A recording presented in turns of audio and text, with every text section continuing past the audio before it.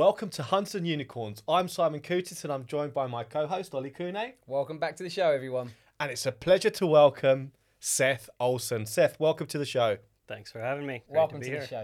By way of an introduction, Seth, you're currently country manager for the Northern Europe region for MicroStrategy. You're having an incredible impact at the moment. It's your first year within kind of a senior leadership, field sales leadership position.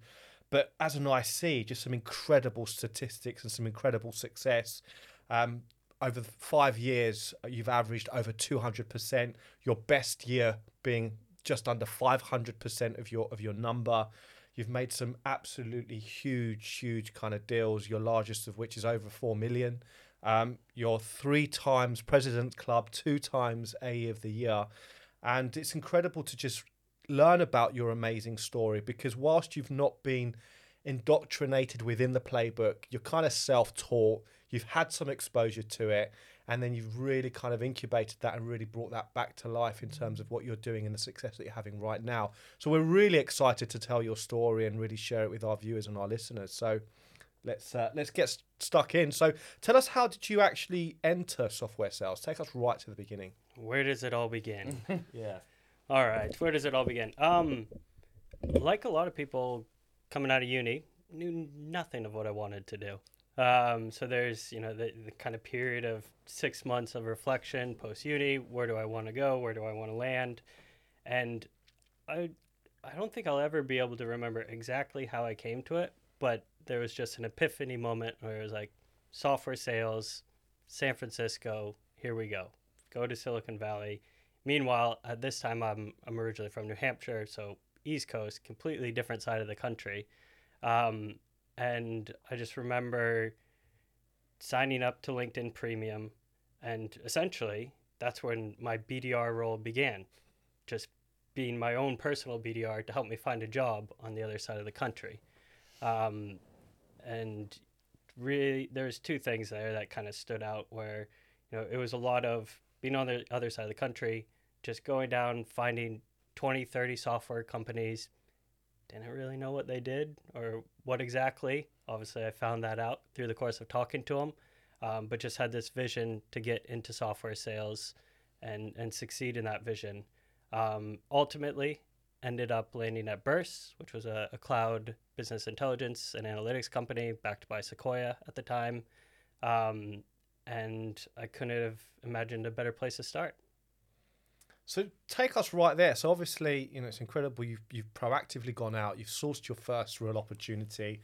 You've flown, well, it's almost the other side of the world, but it's obviously in the US. But you've flown however many hundreds of miles, and different city, brand new career.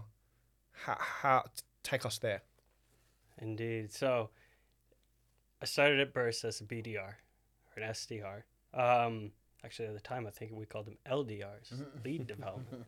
But and I also had the fun job of moving all the way to San Francisco, but covering the East Coast. Oh, wow. So obviously, there's a 3-hour time difference, and so I was in the office then by 6 a.m., 5 a.m. every day, and really where everything started in my career from an SDR and a BDR perspective was just purely get into that kind of machine, act first, think second type of grinding mentality. And so there was a lot of those early wake ups. An interesting part, walking down San Francisco at 4 a.m. in the morning. We all experience that. You see some interesting things on the way to work. But there's a lot of great lessons learned.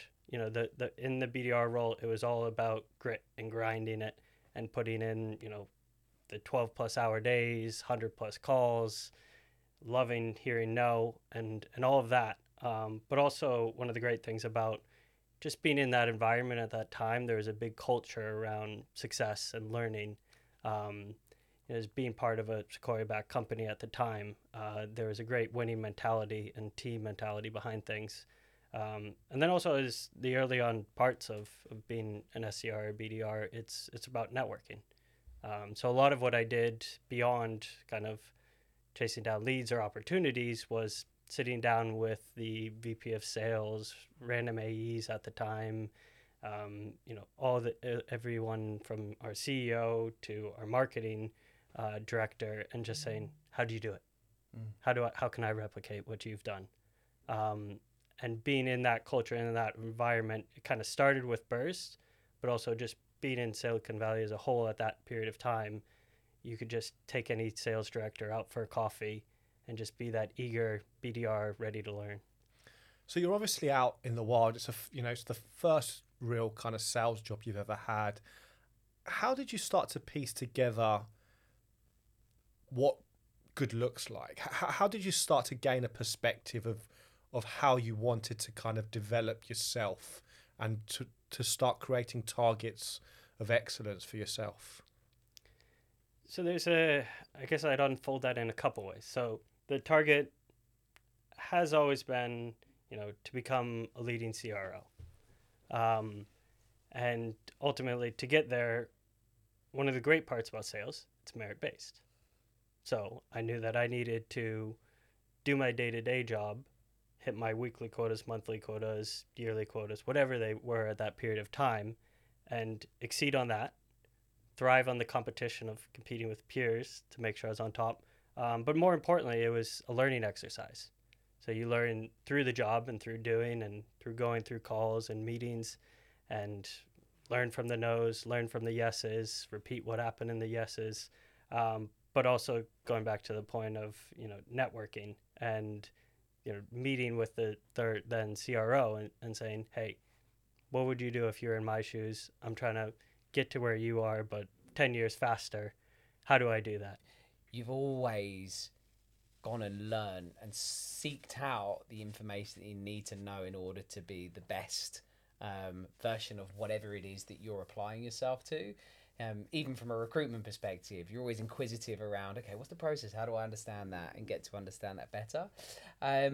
So I think, obviously Birst was obviously a really interesting point for you in your career, right? Obviously you started as an SDR, you did a BDR, SDR, LDR role for a year. Then you transitioned up into management, right? Mm-hmm. And started to lead the SDR team. Tell us about that point in journey and why you decided to do that. Yeah, it's the most interesting part of kind of that transition was going back to, I was in San Francisco. Birst at the time was just opening up an office here in London and sending SDRs over for kind of 6-month stints. So I put my hand up to go on one of those 6-month holidays, for lack of a better term, over to go work in London. And here I am 8+ years later. So I came over. Originally, the first couple of months, I was the SDR for EMEA at the time. And based on the trajectory of the company, and I was able to gel with the team here locally, that SDR position developed into an SDR manager position, covering EMEA and APAC. And we grew, I did that for 2 years, grew the team from just myself to 4 or 6 people at its peak. We had an office based in the UK. We also had people in Singapore and Melbourne. And that was when I really caught the bug in terms of the people management side of leadership.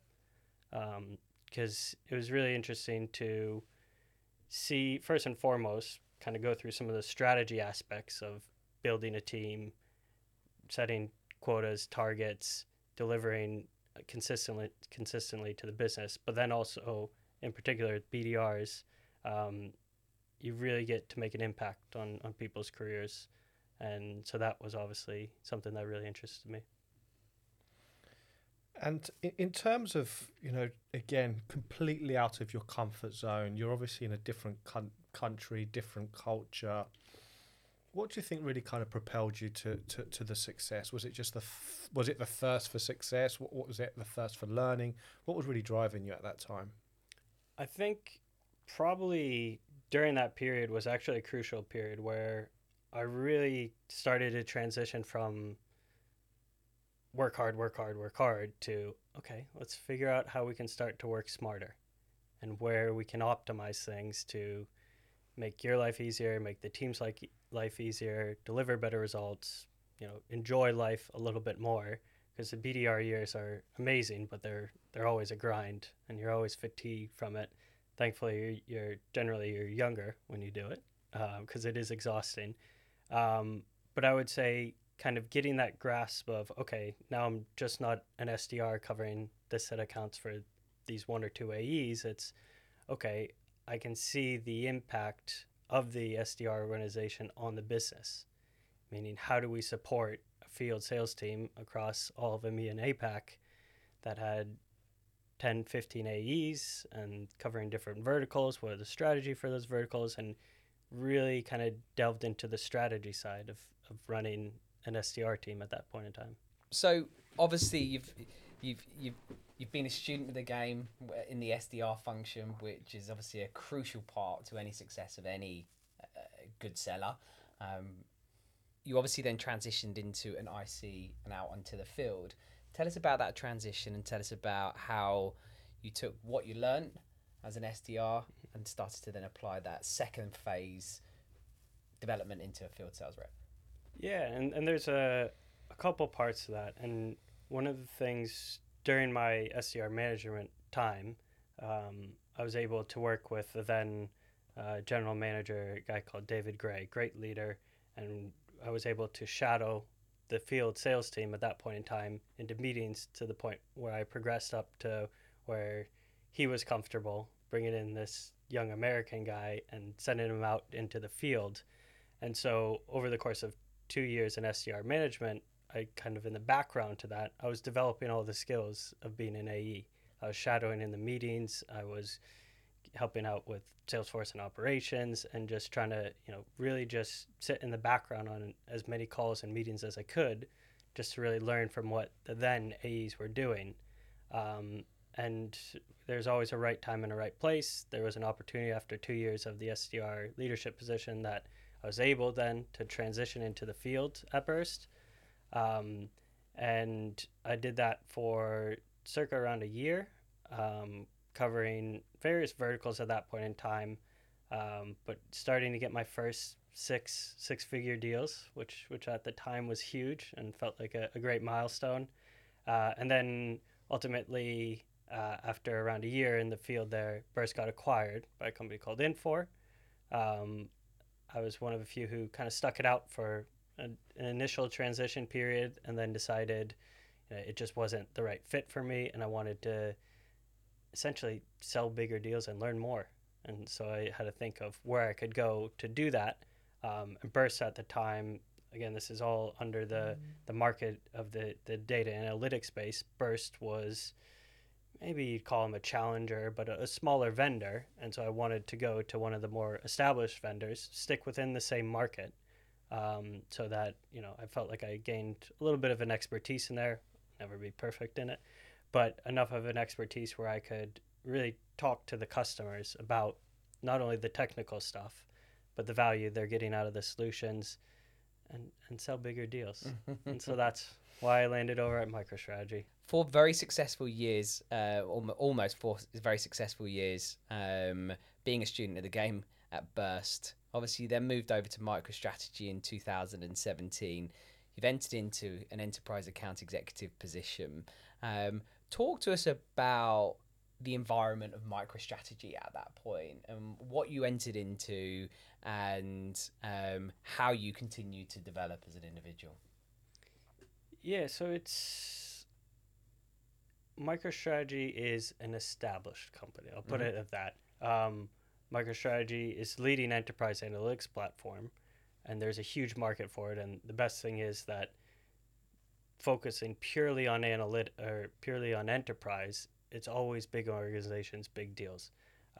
But it's a 30-year-old company, and with that came into this environment where product-wise, some of the colleagues and some of the leadership team there were spot on and everything like that. But I also then at that point in time identified that, hey, there's things that I have to learn from the outside, and really to continue to improve my game continue to improve the value that I can provide for customers. And that's probably when, even further self-learning began over the course of those 4 years. And I think notably it almost reflects in some of the results over those 4 years. Because the first year there was very much so a learning year. I was fortunate enough to get a few net new logos, build a little bit of my business, get that machine going, but then just propel that through years 2 to 4 of being an IC there. And a lot of that had to do with, the foundations of MicroStrategy, but also outside learning as much as I could, whether it's reaching out to leaders of notable software companies and taking them out for a coffee, or listening to podcasts such as Hunters and Unicorns, obviously. And then reading, reading books. There's never been a time where there's this good of a exposure to all the works of the Playbook community. So I thank you guys for your work that you're doing in that. But really through those 4 years of being in AE at MicroStrategy, that's really where that self-learning and development kind of came to its critical mass. So what was it that, because, there's lots of learnings, you can go on the internet and you can get lost with all the different types of selling, and all the different methodologies that are out there. Why did you choose to follow the paths that you've chosen? What was it that really stuck out about those different options? I guess I always looked to who was being the most successful and why. And that's both from a company and an individual standpoint. So you look to the likes of Mongo and App Dynamics and Snowflake and many others, and you see, okay, what are they doing that we're not? Or what are they doing that I could do more of? And then who there, and just the company, but then also the individuals. What's their career background? How have they got to where they are? What methodologies are they practicing? How are they selling? And just always being curious to what others are doing, I think really helped. And then, once you kind of get a grasp of what some of these organizations are doing and why they're winning and why they're succeeding, then like you mentioned, it's very easy to go online, research. There's never been better access to what McMahon and Kaplan and that whole crew and all of them are doing. And just whether it's podcasts, books, or just picking up the phone and networking and asking them. And for me, this is the point, and this is one of the real core reasons why we wanted to get you on the show today, Seth, was to really understand and get your perspective of, this isn't something that's being taught to you. You're going out there and you're going and finding this information. So what it's allowing you to do is really differentiate yourself and give yourself maybe an edge over your other peers. But what were the notable things that you saw yourself doing that really gave you that extra edge? What was it? Yeah, that's the question. Yeah, I think, I don't want to do too much of a disservice. It's just not all self-learning. There's a lot of great things at Birst, a lot of great things at MicroStrategy, even better things at MicroStrategy today. But it was always around how, first and foremost, looking at how we win and lose. And I always felt like we just got stuck in extremely technical conversations, where even if I were sitting at the other end of the table, was like, would I buy what this guy's selling? Where's the value in this for me? How does this change my business? How are you different than that guy or that one? And that's really where it's like, all right, how do we differentiate? How do we switch to selling value and selling solutions? And then obviously that opens up a whole playbook of ideas there. But really doubling down on emphasizing on, okay, I'm not selling software. I'm not selling a product. I'm selling a solution, and it provides value to this business by impacting, these key KPIs, and it gets that person promoted and that person into the role they want, and that just unlocks a whole nother area of going back to my personal why. It's like I want to lead organizations, and you can't lead unless you're really selling in a different approach.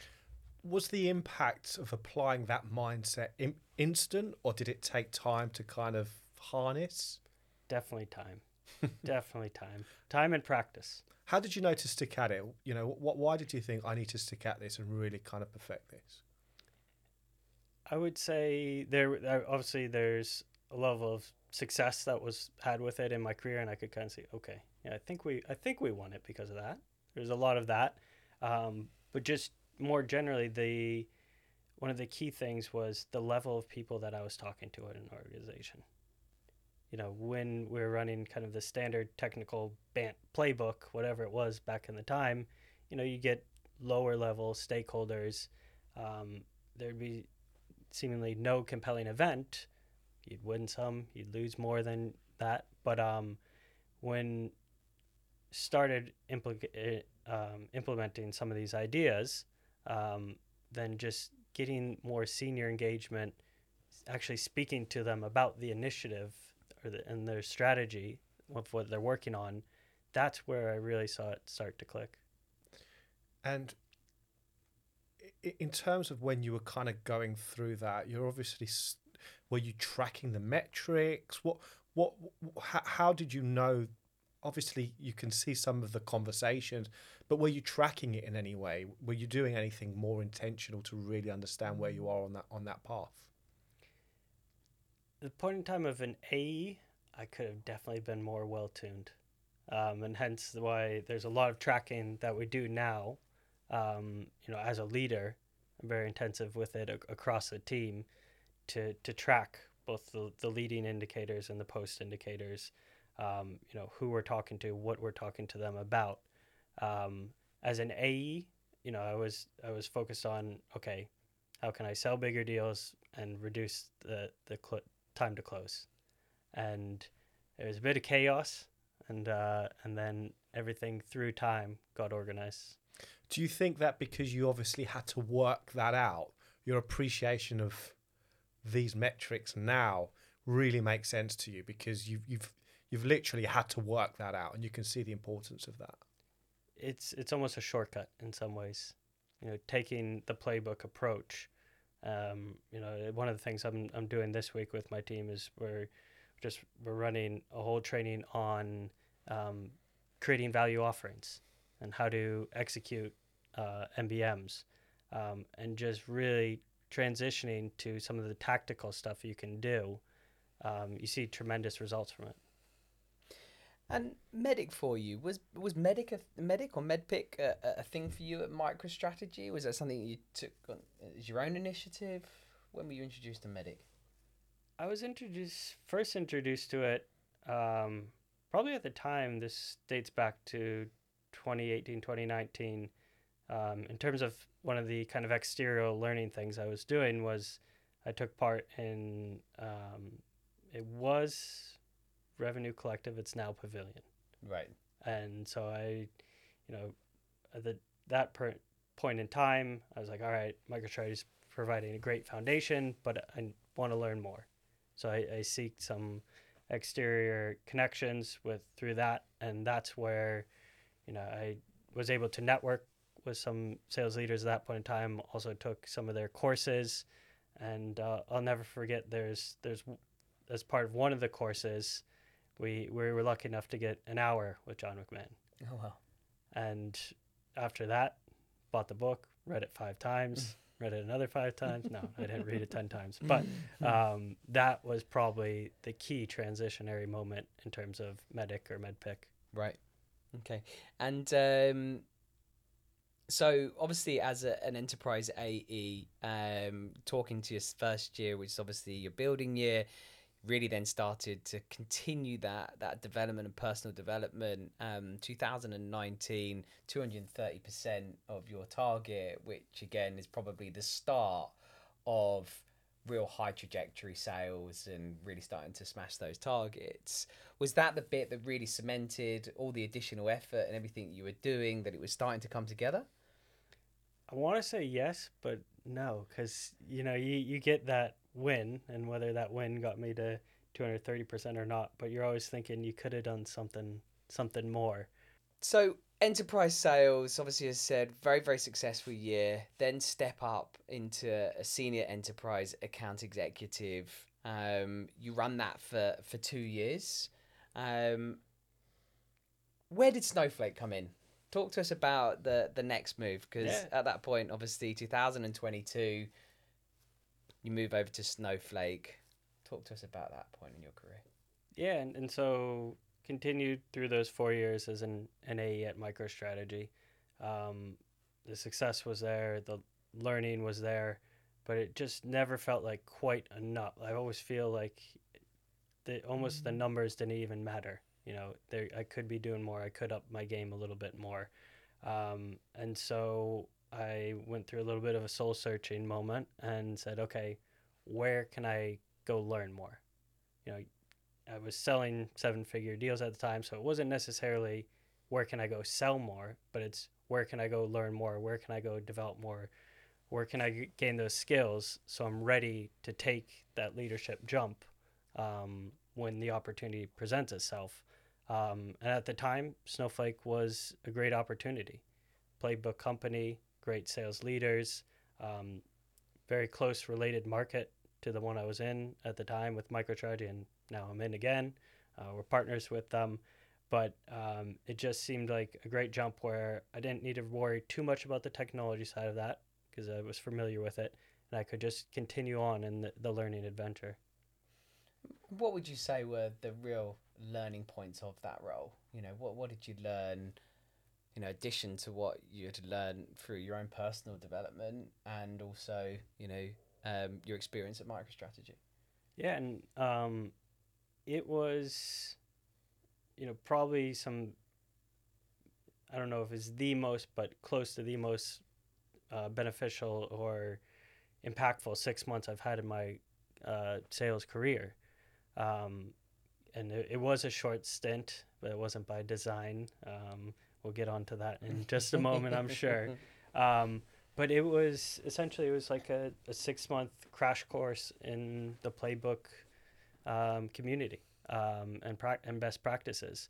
And really what stood out to me the most throughout that time at Snowflake, I mean, obviously great product, but more importantly, great people and great colleagues and leaders. But the emphasis on PG.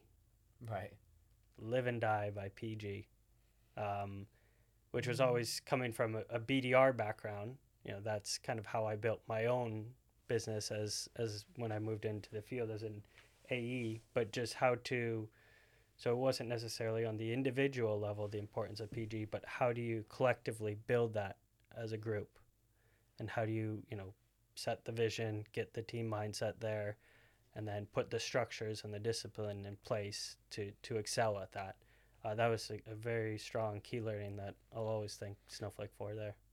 Were there any interpretations of what you had studied kind of in a more academic way when actually you saw it in practice at somewhere like Snowflake? It kind of helped you really understand and see how it really came together? Or did you have any kind of was any of your interpretation misconfigured? And did Snowflake help you recalibrate that in any way?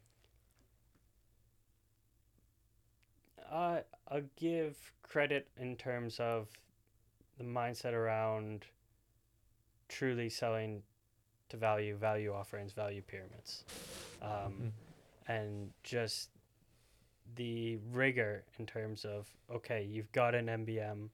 How do you prepare for it? What are you leading with? Where's your value offering for that? Why do you think they'll respond to this? Or, how go through and do the practice of this, and just the next level of dedication and focus in terms of whether it's through my time at Snowflake or MicroStrategy or Birst. It's just, hey, throw the product out the window. What's the value? What's the solution you're going to be selling them? So it's not necessarily that there was a misinterpretation. It's the discipline to the application which was more profound to you. rather than actually understanding the teachings. Yeah. And do you think that's the big difference between, there's lots of organizations that run this type of playbook, but the playbook companies do it particularly well. Do you think that's the kind of the difference between the interpretation and how it's actually applied? Yeah, because you have the tactics and the process and kind of your engagement model, but then it just becomes around the culture and the mindset to actually go and do it, and the A players that you bring in to execute that playbook. So it doesn't matter if you have the best playbook and the best customer engagement model, the best sales process. It's around the people that you bring in to execute that vision. So why did you not stay? Very good question. My journey has always been to become, one of the next leading CROs. And when another point of when I was leaving MicroStrategy, at that point in time, I felt ready to move into leadership. They were extremely grateful to be offering me opportunities back in the US. But unfortunately, I bought a house. I have a dog here. Got a girlfriend. I was like, guess I can't just move back now. But there wasn't anything within the UK or within Europe at the time. And for all the reasons just mentioned, the great learnings at Snowflake, that's why I made the jump to Snowflake. And then throughout the start of my time at Snowflake, I think I was there a matter of 4 or 5 months before the CRO and the CEO of MicroStrategy rang me up and said, "We got the opportunity you wanted. And, we're ready for you to come back and lead the team. Are you interested?" And it was a period of reflection, because obviously the role, the company, the people I'd work with 100%, I wanted to come back. Ultimately, that's why I did come back, obviously. But it was just like, oh, I'm learning so much good stuff. Have I learned enough from stuff? Like, it was almost like that at that point in time. And then a couple months later, decisions were made, and came back to lead the team at MicroStrategy. And probably one of the best decisions I've made in my career, because essentially one of the best parts about moving back, going away to Snowflake, having that learning exercise, then coming back and getting to double down and re-implement all of that stuff at MicroStrategy, plus everything else I've learned in my career, and plus what other things, tactics, MicroStrategy's working on, really gets you into the mode of how you see things actually, how you see all these tactics actually get influence the sales cycles, the processes, and it's been very impactful. So obviously that exposure to seeing it applied at a kind of across the entire organization, and the rigor of that kind of gave you a belief in this is, you kind of doubled down on it. And what impact has that had since you've kind of introduced some of those? I know it's collaboration, but what kind of impact has it been having at MicroStrategy, you really applying a lot of those principles? Yeah, and MicroStrategy then it was 2022 when I came back, and now of 2023, it's in a very unique position where we are an established software company, but with a wide base of customers, and historic success. And that fundamental puzzle piece that was missing was just, an excelling sales playbook. And what we were able to do is take the success that was there and further to that, because it had dipped off a little bit. There had been a couple of changes in leaders. There had been a couple of years where things could have been a little bit smoother, let's say. But coming back into MicroStrategy and through partnership with our CEO, our CRO, and some of our European sales leaders, having their backing to say, hey, we're going to become a playbook company now. Let's go implement. It's not about MEDDPICC. That's just one of these tactics. It's about the culture. It's about the mindset. It's about the vision we're on. Coming back, reintroducing all of that. And it's been fun. It's been a learning experience. I think one of the key things we first did at the beginning, going back to PG, was just, guys, don't even care how much we close this quarter. Let's just double and triple down on PG. And for a couple quarters, we did PG, excelled our targets, made that the only priority. And then that's ultimately one of the key reasons why we're able to take a team that was, when I came back, performing 30-40% of their number. And then Q1 of this year, we were able to get over 210% of our quarterly number. Wow, that's a significant increase. And I just had a question, which is going back to a comment that you made at Snowflake, which was just how much PG was being implemented and the discipline behind that. Did it help being in an environment where everybody was disciplined in that, rather than in an environment where it's only us or it's only me that's doing it? 100%. And there's two sides to that. There's the competitive side, because obviously we're in sales. You want to be at the top of the leaderboard. But probably more importantly, there's the collaboration and learning that comes through that. Oh, you tried this type of message. Oh, you're chasing that type of an account with this message, reaching out to this stakeholder with this point of view. And really through the collaboration, that's also a huge game changer. So how have you now found that exact same situation, now trying to implement a playbook within a large organization, where has it started to have an impact? Are other business units looking in on you? Are management really starting to think, what's Seth doing? Why is he doing things different? Or is it a unification of this process and playbook that is now starting to be adopted across the whole organization? Yeah, it's actually a well-timed question. But I get one of the key parts is our VP of Europe, Emmanuel Bouchard. He's fully backed this. He himself comes from ex-Playbook companies, and he's really helping me deliver this, not only in my region, but also across the business. So just yesterday, we were doing a training exercise or enablement, knowledge share, however you want to frame it, where I was going through our PG best practices as a region to all the sales leaders across Europe. And we're going to standardize across, not saying we're going to standardize solely on what I'm putting forward, but using that as the framework to then evolve from there. From a PG exercise, we've done the same with stuff like QTRs. And to me, of course, some of that is a little bit satisfying to see your stuff being recognized and repeated elsewhere. But the best part of it, again, is it's about the learning and the knowledge that other teams and other business units can collaborate and add to that, so that ultimately the final product and the final output is that much better. Have you seen that the culture has been quite infectious? Has it been fully embraced? Has there been any resistance? Has it been kind of a hard transition? Yeah, so it's been a smooth journey. Hasn't been perfect, but we saw a lot of the team become early adopters, if you will, of it, and now those are the same ones that are exceeding their quotas to date.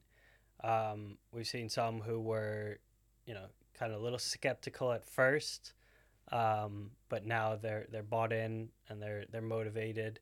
And then, of course, there's always certain circumstances where people aren't on board, and you just have to determine what the right fit and the right direction for those people is. And how does having a central playbook like this give opportunity for coaching?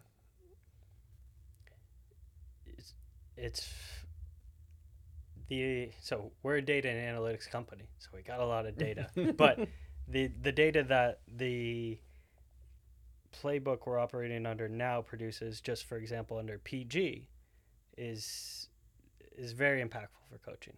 I'll give you a great example. So one of the things we're working on right now with the team is, we measure pipeline created, new business meetings, discovery calls.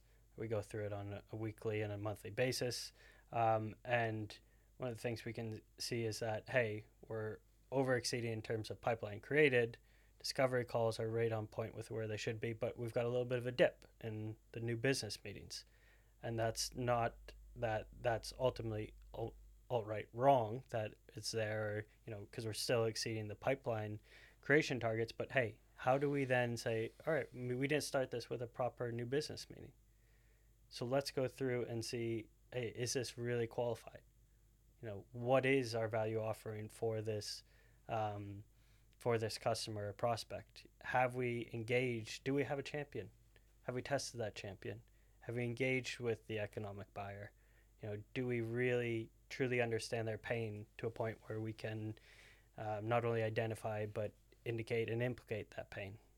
And the amount of data that running the playbook provides just provides so many more coaching opportunities than, it moved from this stage to this stage in Salesforce. And so it's been very impactful in that way. So what's your outlook on kind of MicroStrategy now and the kind of the next few years? Extremely optimistic. And genuinely so. In terms of, from a product perspective, the product's never been stronger. Just launched MicroStrategy 1 at our last conference last week. But more importantly, in terms of our go-to-market strategy, and where not, and again, this is not just across the UK and Northern Europe, but this is more so across the whole organization. Just the level of sophistication and value and sophistication in the ways we're going to provide value for our customers has completely changed over the course of the last couple of years. Obviously, you can see the difference, but do you think that what impact do you expect that this will have on the overall business? I suppose is the question that I want to ask. I think what we'll see is a huge uptick in short-term pipeline creation, followed then by obviously closed business.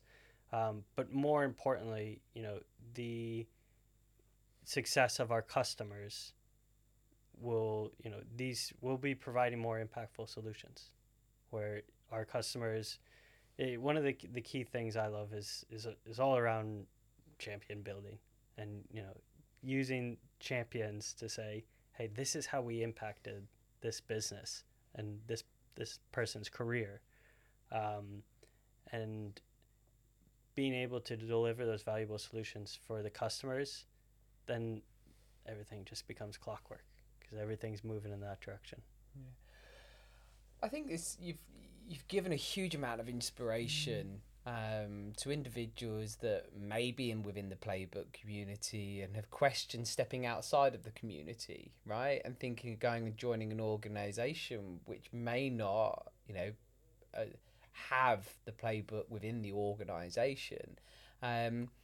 What advice can you give to somebody that maybe really bought into an opportunity, bought into management, the technology, but they may not necessarily adopt that, the Playbook? How does that person go and start the process of being able to implement that and start influencing that within an organisation? I think there's a couple of things. There's leading by example is a key one.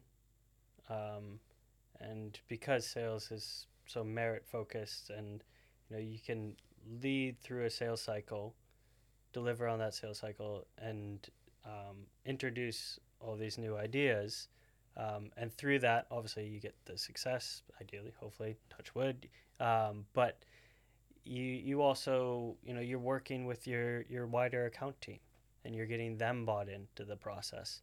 So even just as an individual, going out, whether it's through the learnings that your organization provides, going out doing some self-learning, implementing that on every conversation, every meeting, every sales cycle you're having, bringing in your wider account team into this mindset, you can start to make a change just through that alone.